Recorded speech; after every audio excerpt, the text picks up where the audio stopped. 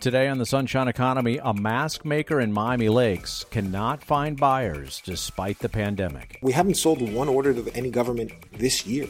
Where we could have made 3 billion masks, we've stopped. Medical products maker Demetech moved into masks early during the pandemic, but is now left holding tens of millions of them. We have not sold anything to any federal or state entity since 2020. I'm Tom Hudson. Also on today's program, more evidence of how the germ still has a grip on the job market. We may have turned the corner on COVID itself, but that may take a while to sink into the labor market. What this pandemic has shown is that there are deep inequities in how we organize labor. It's all coming up after the news.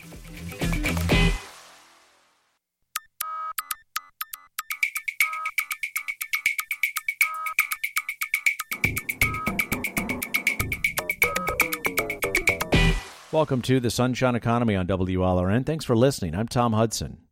Luis Arguello is mad. He's not angry mad, more disappointed mad. He's mad about masks, but not about having to wear them. He's mad about making hundreds of millions of masks, expecting the government to buy them. State and federal governments did not buy them, and he's left with aisle after aisle after aisle of boxes of masks in a Miami Lakes warehouse. Over there we have our shipping department, and then beyond there you have the inventory of masks. We have about 200 million unsold masks. This is Lewis's sister Carla. She's the vice president of human resources at the company. You have row upon row upon row upon row here ahead of us, and then to the left, if you lean over the balcony, it's almost the entire half of this manufacturing floor is covered with pallet after pallet after pallet of masks that are unsold? Correct. It's an enormous amount of inventory. We toured Demetech's main manufacturing facility in Miami Lakes late one morning in September. It had been 9 months since we first spoke with Luis Arguello about the company's pandemic pivot into personal protection equipment. That was last December. We put it all into PPE, all of it. We bet the house, as you say. It has not been a winning bet. After spending about $15 million, hiring hundreds of new workers, expanding its business beyond its core medical suture business into masks, the company is left holding almost a warehouse full of surgical masks that it had expected to sell in bulk to state and federal governments. Instead, it's left marketing masks on its own website to the consumer market, selling them not by the palletful, but by the batch. We have not sold anything to any federal or state entity since 2020. It wasn't supposed to be like this. Arguello moved the company his father started into masks, hoping to fulfill a demand for a secure source of important protective pandemic gear. The idea was a steady supply of American-made equipment like masks, gowns, and gloves was important, that it should not be vulnerable to foreign manufacturers and international trade tensions. It has not worked out that way. This is how Arguello described his motivations in December to us.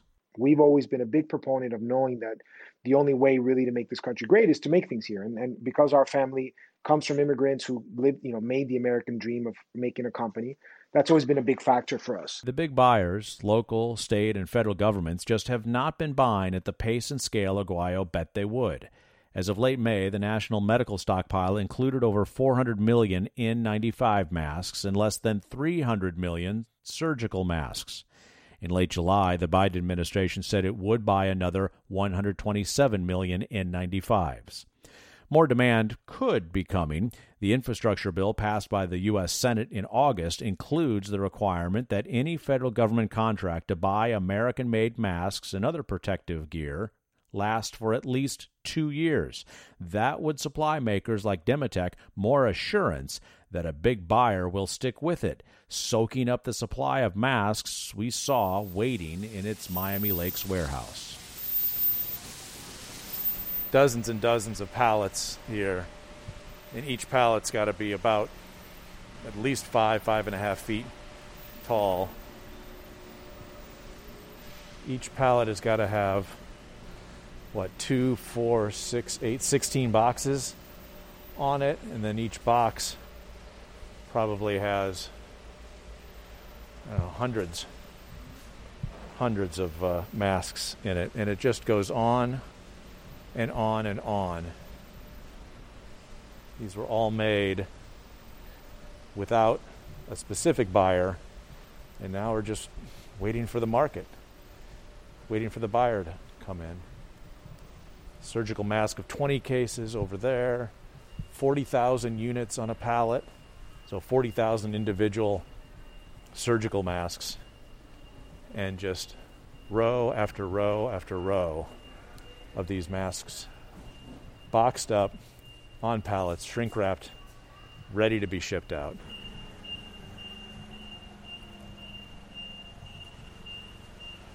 You are listening to the Sunshine Economy on WLRN. I'm Tom Hudson. Stay in touch with us by sending us an email, sunshineeconomy@wlrnnews.org.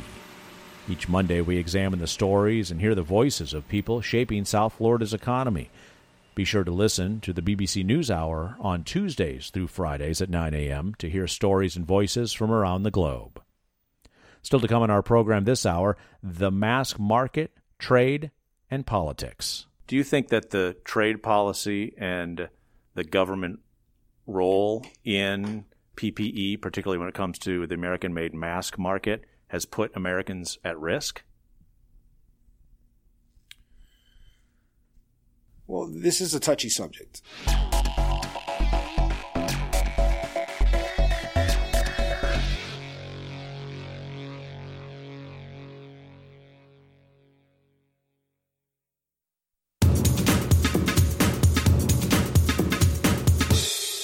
Welcome back to the Sunshine Economy on WLRN. I'm Tom Hudson. Thanks for listening and supporting public radio.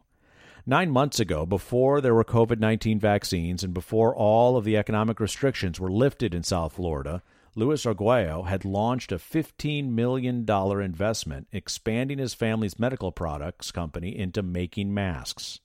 For years, Demetech had been a global supplier of sutures and surgical mesh. Remember, for weeks or longer, hospitals stopped doing regular surgeries in order to handle any surges of COVID-19 patients. This is how Arguello described it to us back in December.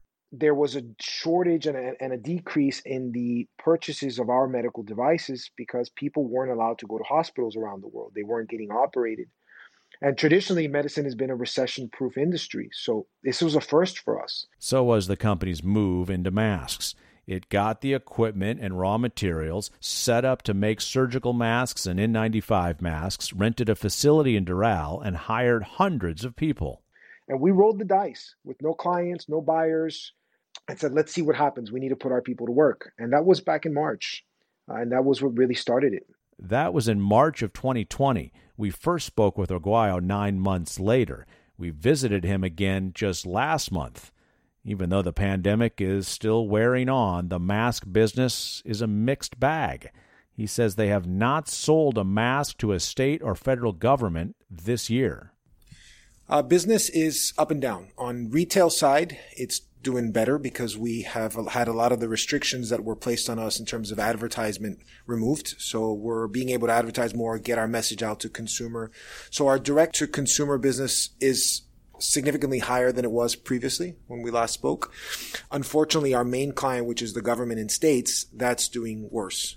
Is that a quality issue? Is it a price issue? Or is it a quantity issue?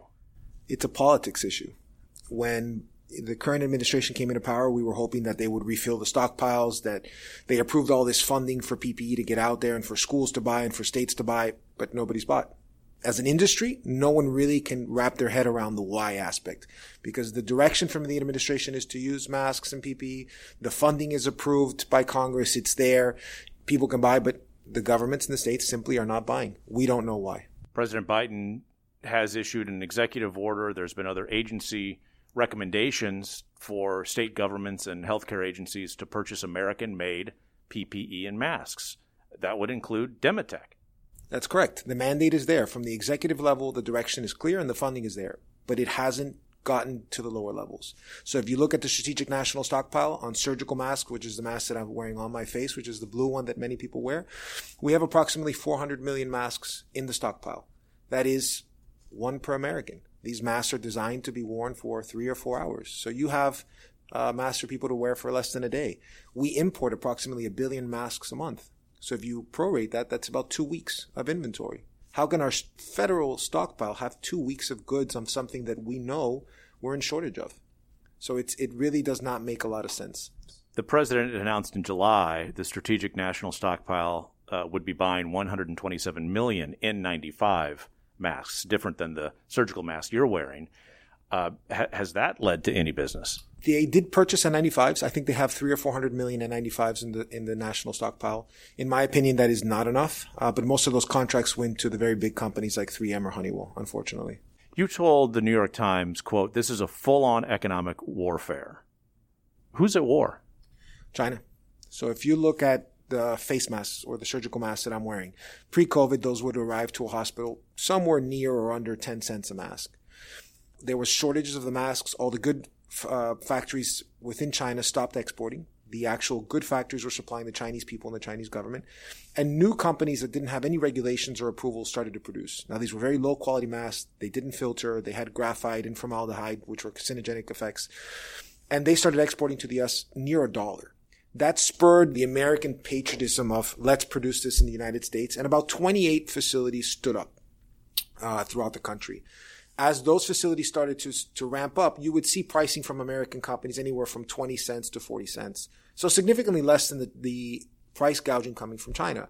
When those facilities got up and running, what you started to see out of China was masks being sold at less than a penny. Now, how could it be that something that was sold 10 cents pre-COVID be sold for less than a penny when just the freight cost from China is 2 or 3 cents? So they were selling products here less than the freight costs, forget about the actual cost of the mask, and they were doing that to make sure that the American companies didn't survive. Now, if you look at the political long game of this, is if our country depends on China for critical supplies, we won't take such a hard line stance on them politically. And that's what's really going on. You remember this debate in the early days of the pandemic, in late February of 2020, all through March, April, and May, about strong voices from Washington and elsewhere about American-made PPE, not to have the American supply of critical healthcare supplies be contingent on foreign companies and foreign competition. The message is clear, and the message has backing from both political parties. That is what is the big conundrum here. The message is approved, the funding is approved, but there is no action that is being taken. So it's the market itself, the buyers themselves then? I think that politics is slow. And there's a lot of discussions, but sometimes it doesn't lead to action. So of those 28 companies that I'm talking about, many of them, most of them, have closed their doors. And it's because the government and the states are not buying from them. They're not supporting from them. So all of this industry that was created across the full PPE line, I'm not only surgical, you look at gowns, N95s, all the companies that stood up are closing their doors. The companies heard the cry for help. They stood up, they invested millions of dollars, many people invested their lifetime savings, and now they're closing their doors because the country's not supporting them and buying from them. Diagnose this issue a little bit further, a little bit deeper. You mentioned the patriotic incentive is there, the messaging is there from both political parties about American-made personal protective equipment for healthcare, masks and gowns and whatnot. And the demand is certainly there, right? I mean, the usage continues, certainly in this last spike of cases with the Delta variant. The demand is there. So why not that absorption of the American supply? I think there's been no clear leadership with regards to PPE. So you have the public statements to wear masks and to buy American, but it doesn't correlate to action. So if you look at some Asian countries when COVID first struck, they were sending masks to every household. If you look at schools, which is the hot topic in news today, they want kids to wear masks, right? But there's no clear direction of where do you buy these masks? So you see children wearing cloth masks. There's billions of dollars for the schools to acquire PPE, but they're not doing it. They're leaving it up to the parents. So my personal opinion is that the federal government should take more of an active position and send American masks to the hospitals, send American masks to every household and to every school, and make sure that everyone is properly protected, not leave it up to the consumers with no clear direction of where or how to adequately protect yourselves. So they've done it with vaccines, but they haven't done it with the PPE side. You think an American-made mask purchase mandate is necessary? Well, I don't think you should push the costs onto the American citizens who are already hurting economically. Many of them have lost their jobs. I think the American government should buy and then give out to the entire country free of charge, as they're doing with the testing and the vaccines. Do you think that the trade policy and the government role in PPE, particularly when it comes to the American-made mask market, has put Americans at risk? Well, this is a touchy subject. Masks have unfortunately become extremely politicized. My personal opinion, for what it's worth, is that we've let politicians run the discourse around the virus when it should have always been led by scientists, and science changes. So I feel that the CDC always should have been the one pushing the image, and that should have been everyone needs to wear a mask. What type of mask should be worn? They initially started coming out with the message of wear anything, wear a bandana, wear a scarf, and we know that doesn't work. So they should have always had a clear message of wear an N95 or wear a surgical mask. These masks are what protect you the most. These are the manufacturers that are qualified, and have a clear scientific message given out to the country. And that's what we're lacking. The CDC still prioritizes N95 masks for hospital workers. Do you think it should change that prioritization? Yes, there is a surplus of N95s in the country. When we go down after this interview, I'll show you what 20 million N95s look like, what 200 million surgical masks looks like. All the U.S. producers are sitting on excess inventories. We have laid off approximately 1,500 employees and are no longer producing at the scale in which we are because we don't have the demand. So I do believe the CDC and the scientific community should be rating the quality of masks, giving the consumer clear information on where and what type of mask to buy. And I feel that the government should be subsidizing that cost so that every American can have the best protection paid for by the federal government. What's the return on that investment that you're asking for on the part of essentially taxpayers to subsidize part of this industry? It's a difficult question to answer. I don't have the answer for you, but what I can tell you is the price difference is negligible, and we're pulling a lot of employees off of unemployment. So if you look at the cost of production, maybe 50% is raw material, 50% is labor, but of those raw materials, that's also U.S. made. So we're paying people to work. So it's a difficult question, but I would say it's not that much of a difference in the long run. Speaking with Luis Arguello, president of medical products maker Demetech at its headquarters in Miami Lakes.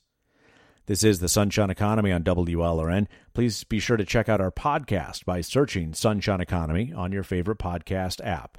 Also, leave a review and hit subscribe. And listen during the 9 a.m. hour Tuesday through Friday here on WLRN for the BBC NewsHour. Still to come, the decision ahead for the Miami mask-making company. Do we continue to produce? Do we continue with this capacity? We know our country is going to need more masks, but how long can we continue to hold out?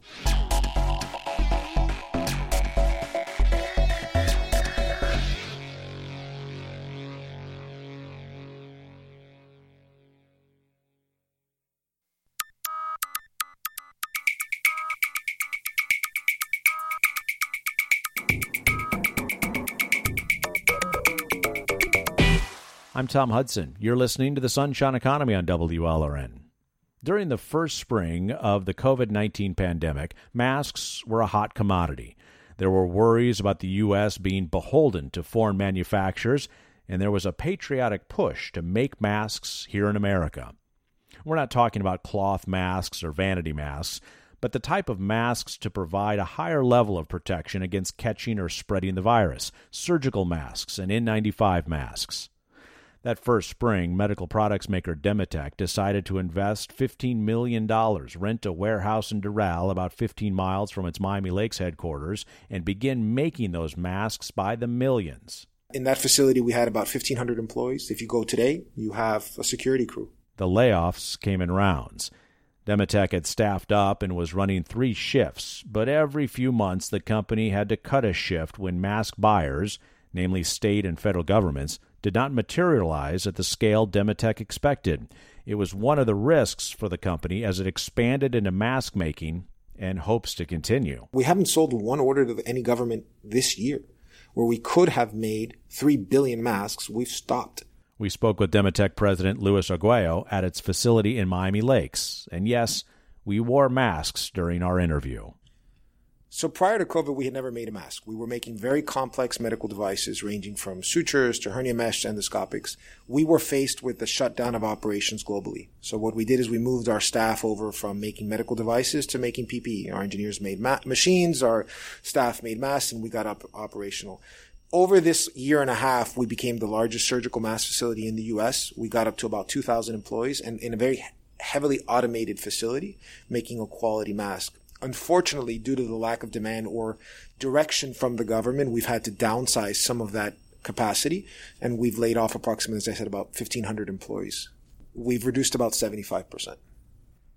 What does that look like today? A lot of empty machines and a lot of inventory. The good thing is that the capacity is there and it can be turned on quickly if we receive government support. But that has a time frame on it. So, for example, we have to take action probably in the next 90 days, or we will have to turn back part of the real estate. And then once you disassemble those machines, returning to that capacity would be very difficult. The ramp up happened very quickly, and you're talking about here the ramp down. And the time frame is, what, the end of the calendar year for you to see that demand pick up for the supply of Demetech masks in order to, I guess, justify the kind of investments that have already been made? I would say even sooner than that. Probably 30 to 60 days we need to see something. Otherwise, we have to start winding down towards the end of the year. At the location where we have surgical mask machines, that facility outputted about 120 million masks a month, and it's a standalone dedicated facility that was ramped up. And the real estate component of it, we have to turn in the lease or extend, and that's the decision that we're facing now. Now, we have other product lines which we can rely on, which have helped us as a company, but I can tell you that amongst the 28 factories in the U.S., many of them stood up only for masks, and many of them have already shut their doors. Now, what is very negative here is that these are the people that heard the call to arms and invested their life savings in standing this up. I feel that this virus is probably going to go on for some time, and we will see another virus. So these entrepreneurs that stood up have learned a very difficult lesson. And the next time we need them, will they again invest their life savings? Will they again heed the call to arms? And I can tell you from confidential conversations with many of them is no. They all feel abandoned. They invested everything, sleepless nights, and they got the facilities up and running, and now they're left hanging. How many masks at the height of production was Demetech cranking out, and what does production look like now? At the height of our production, we were making about 5 million masks a day, which equates to about 150 million a month. We were running 24/7. Today, we're outputting less than 1 million a day, so less than 30 million a month. The impact on your cost structure, obviously, has gone down, but I got to imagine, what does inventory look like? Inventory currently, we have about 200 million surgical masks and about 20 million N95s. So all of our investment as a company is sitting in inventory that we need to sell. Those are unsold masks. They're not called for. They're not earmarked for any particular buyer. Unsold. That's correct. Ready to ship.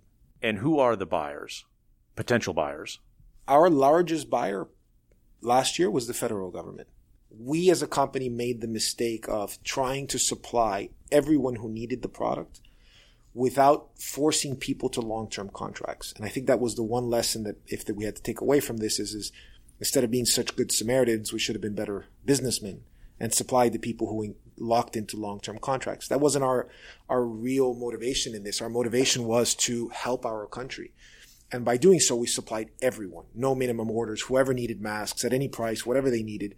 And now we've been left with huge inventories and this question of, do we continue to produce? Do we continue with this capacity? We know our country is going to need more masks, but how long can we continue to hold out?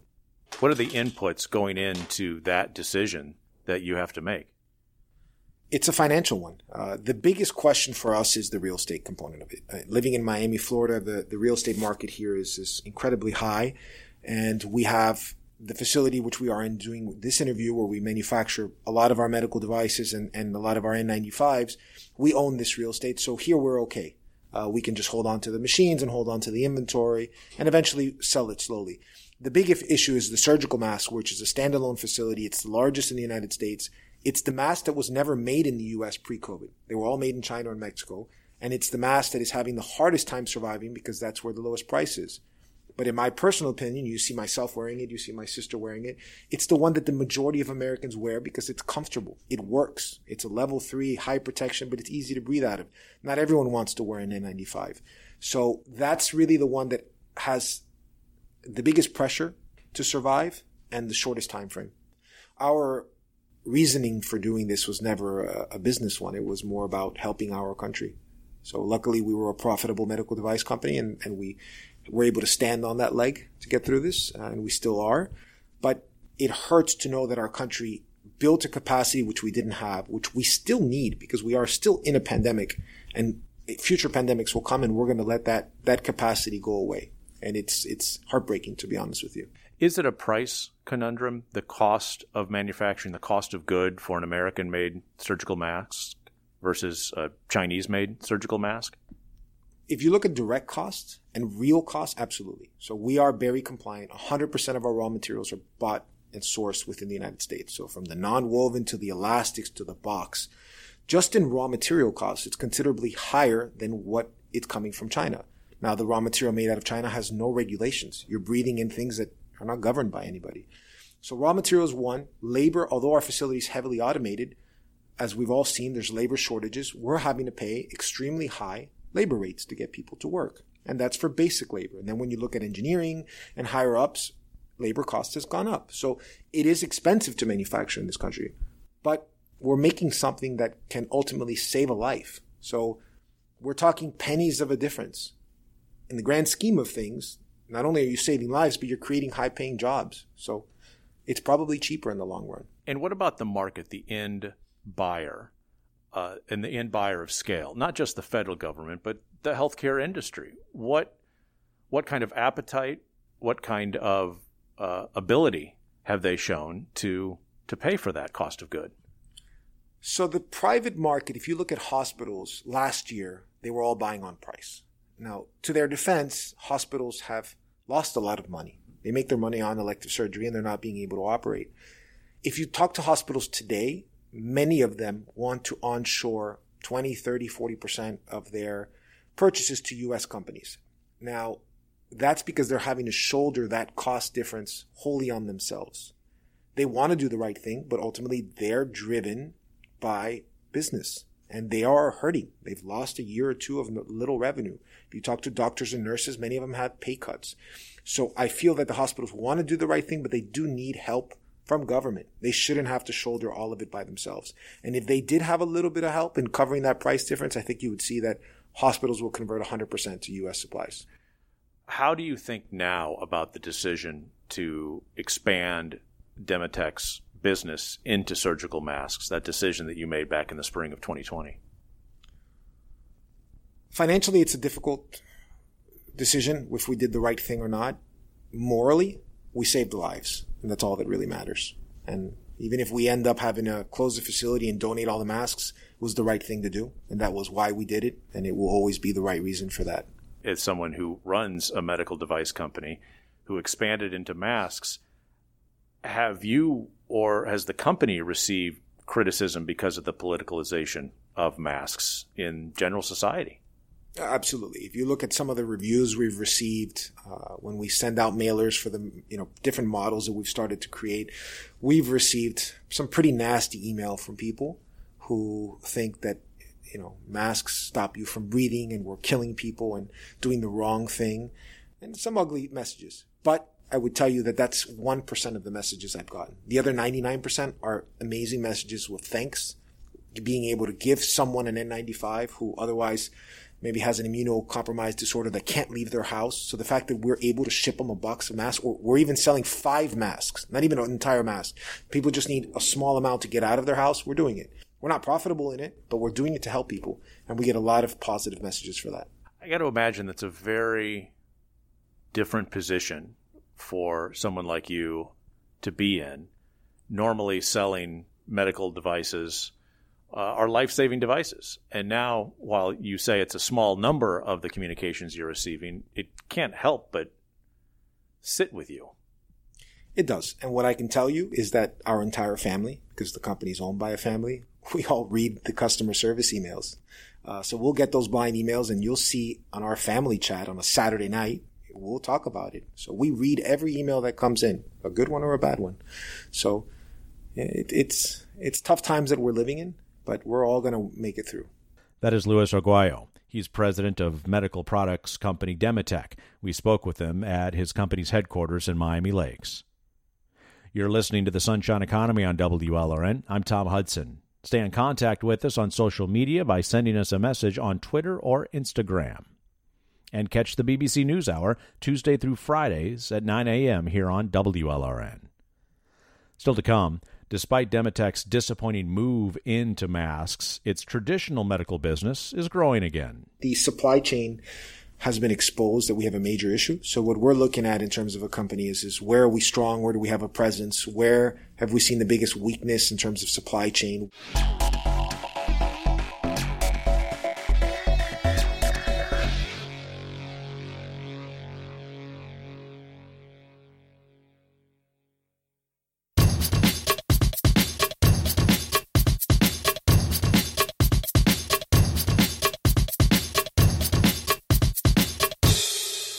We're back on the Sunshine Economy. I'm Tom Hudson. For almost 20 years, Demetech experienced steady growth. It makes sutures and surgical mesh in Miami Lakes and sells its products to hospitals in more than 100 countries. Then the pandemic hit, and hospitals stopped performing any surgeries except for emergencies. The goal was to keep beds and staff available for surges of patients infected by COVID-19. Demetech moved fast and expanded to make masks, but that business is struggling. It has hundreds of millions of surgical masks sitting in its Miami Lakes warehouse, masks it made figuring state and federal governments would be buyers. They have not been buyers. Despite the mask disappointment, Demetech's president Luis Arguello says the company is using the lessons learned to help it return to growth and expand in other areas. How has the mask business impacted the company's overall prospects?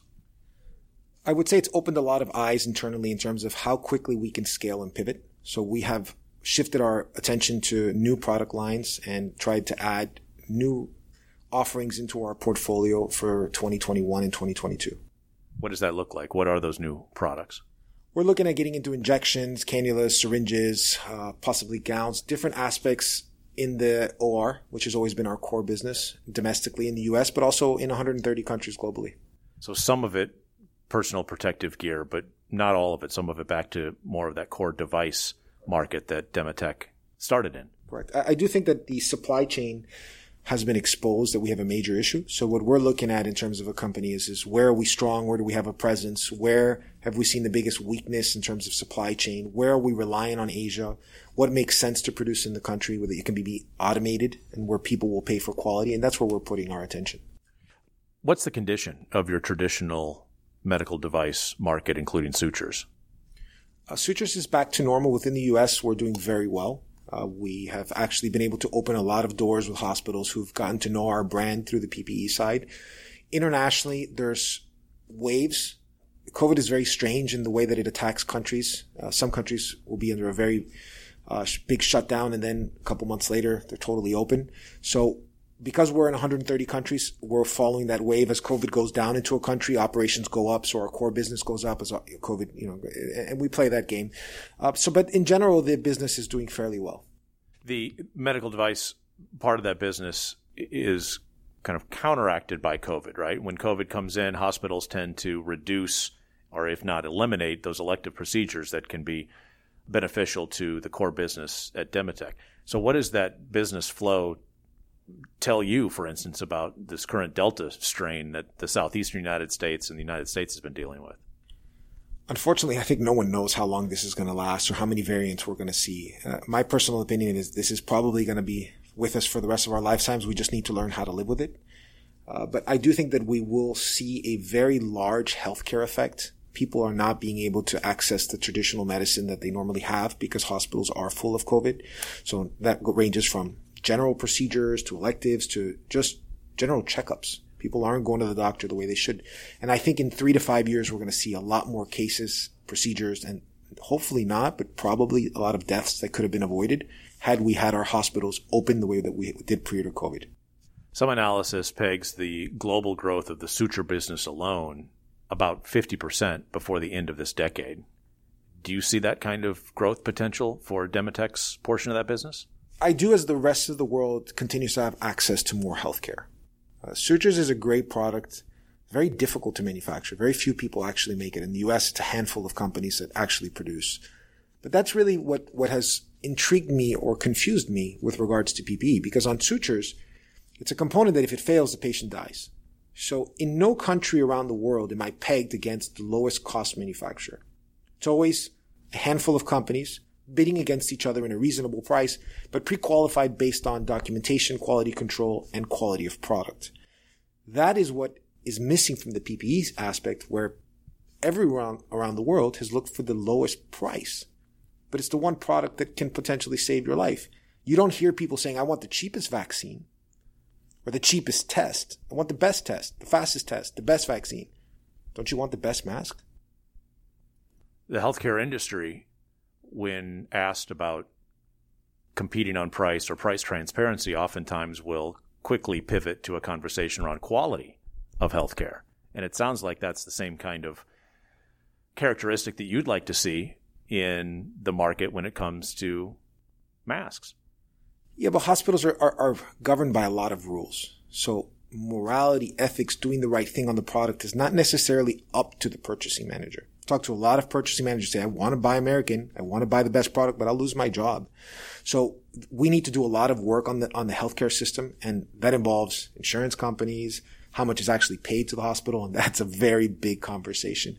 But in general, I do think there needs to be some legislation to help hospitals bridge the gap on that price difference for domestic versus international supplies on all product offerings, not just PPE. For Demetech, how is the company positioned for the pandemic to continue?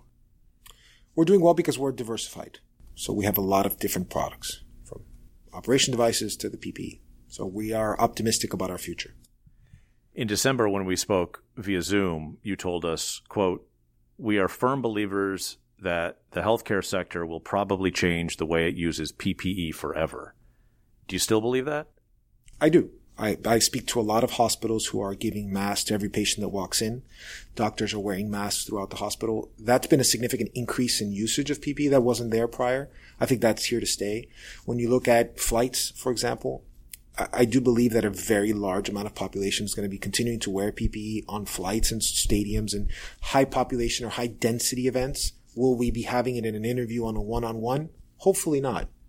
But I do think that there's going to be an increased demand and usage for the foreseeable future. Do you think it'll change the way PPE is purchased? Good question.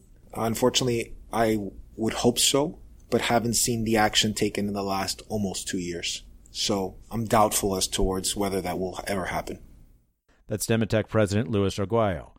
You're listening to The Sunshine Economy on WLRN. I'm Tom Hudson. You can hear the interview we did with Arguello back in December of last year when it had high hopes for its mask business. Just search Sunshine Economy Masks on your favorite podcast app to find that particular program. While you're there, subscribe to the podcast so you don't miss an episode. And be sure to listen to the BBC NewsHour Tuesdays through Fridays at 9 a.m. to hear stories and voices from around the globe. Still to come in our program, the latest evidence of how the germ still has a grip on the job market. We may have turned the corner on COVID itself, but that may take a while to sink into the labor market. What this pandemic has shown is that there are deep inequities in how we organize labor.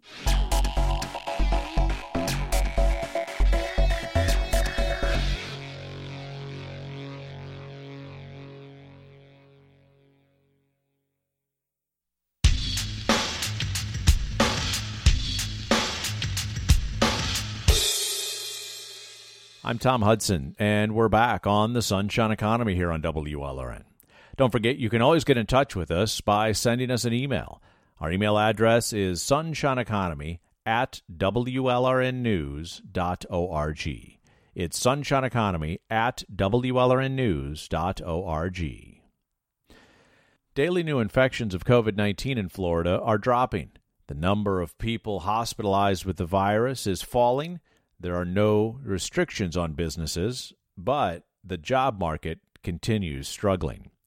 September was another month showing just how linked the economy is to the germ. I think it's definitely still influencing the economy. This is Dr. Zinzi Bailey. She's a social epidemiologist with the University of Miami. Because even if we're not going to officially restrict people from going into their offices or working, people are thinking about what is my risk level? What's going to happen when I go back to work or to a particular job?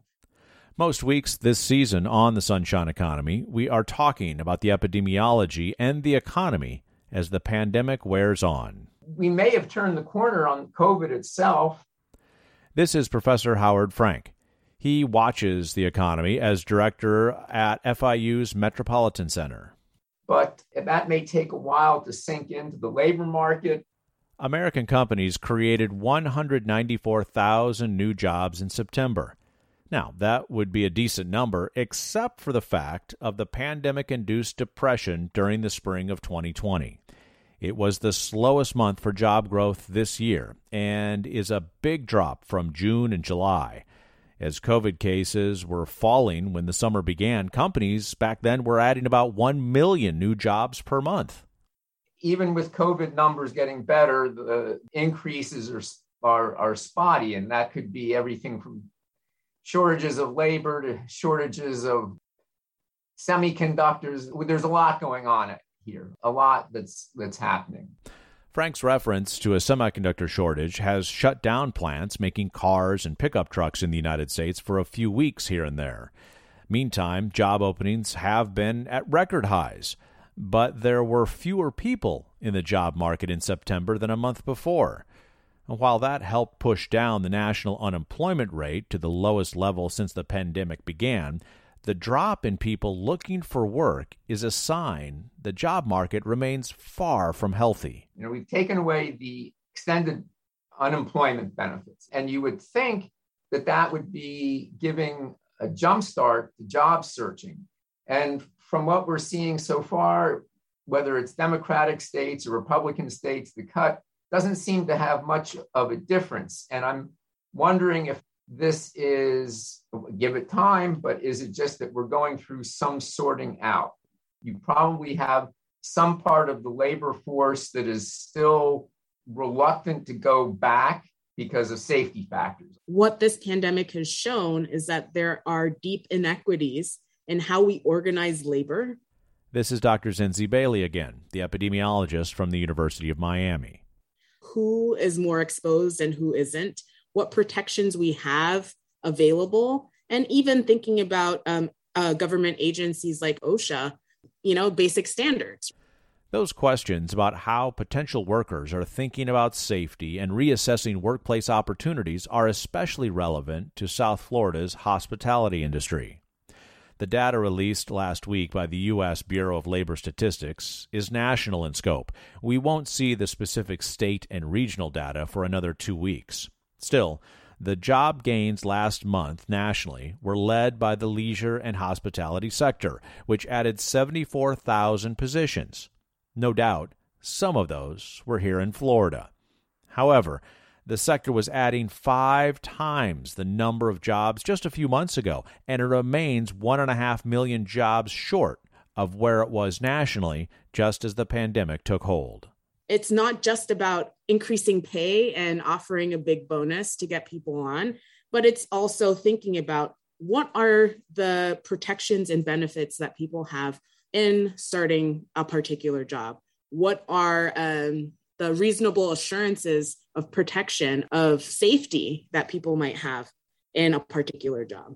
A lot of anxiety out there and a lot of burnout out there, which I wonder if that is taking a toll or whether we are still in some kind of an anxiety stage with this and it's going to take longer. Do people think, well, this month it's Delta and 2 months from now it's going to be Epsilon? Or are they thinking that there's This is just going to go into a morph into a cycle of ups and downs depending on another variant. I think that that's still out there. Consider the shortage of workers for some essential jobs, like driving a school bus. Miami-Dade County public school bus drivers protested over the weekend over pay and longer working hours. Miami-Dade, Broward, and Palm Beach schools have experienced a shortage of bus drivers this school year. Those bus drivers have to put up with a lot with our kids, right? And then on top of that, we have COVID. They have to weigh whether it's worth it to have 30 kids in a bus driving around. Are there masks? Are they going to be required? There's a lot of questions that bus drivers had. Maybe it's a time that actually I'm going to retire, or I'm going to try something else. Maybe I can have my own business or something like that. There's a lot of rethinking of professions in a sense of saying, actually, I'm not getting the protections I need to continue to do this job within the context of COVID. Some point to the pandemic boom of internet shopping also playing a role with the shortage of school bus drivers. As demand for Amazon deliveries has skyrocketed and the company has expanded, drivers may be able to make more money driving packages instead of children. Working women have been especially hurt by the pandemic job market. While the economy created new jobs last month overall, women lost 26,000 jobs, while the number of women not considered part of the job market jumped by almost 400,000. It's the largest one-month increase since the spring. Women just dropping out of the job market. And then there's pay. Wages are rising, but with inflation also rising, the bigger paychecks quickly get eaten up by higher prices for everything from gasoline, groceries, and other items. It raises some real interesting questions about, okay, you get a job for $15 or $20 an hour. What does that mean if you're paying that out for good daycare? Or are you getting a reevaluation of career? Don't know. It's not just about increasing pay and offering a big bonus to get people on, but it's also thinking about what are the protections and benefits that people have in starting a particular job? What are the reasonable assurances of protection, of safety that people might have in a particular job? There's no doubt COVID continues influencing the job market. But how much is difficult to say. After all, there are a lot of forces at play. Vaccine requirements at some workplaces, work-from-home opportunities at others, child care considerations, health care costs, career growth, income growth, even international trade policies and politics. So it's impossible to attribute any one reason to slowing job growth. I would not panic over this one job report, but it may be an indicator that we're not going to recover that quickly. Causation in life is tough. You can say the Titanic sunk because it hit an iceberg, but you'd be forgetting that it was terribly constructed. It had lousy metal. It was poorly designed. And you had a captain who was told to slow down and he didn't. Of course, there's hope. The fate of the job market as the pandemic continues is a lot different than that of the Titanic. You can find a podcast of this program, including the interview we did with our previous guest, Luis Arguello of Demetech, back in December of 2020, when he had high hopes for his mask business. Just search Sunshine Economy on your favorite podcast app. When you find us, be sure to hit subscribe so you don't miss a week. And please leave a review. You can follow us on social media. Look for us on Twitter, Instagram, and Facebook. We are at WLRN. Joe Johnson is our technical director. Polly Landis is our booking producer. I'm Tom Hudson. Thanks for listening.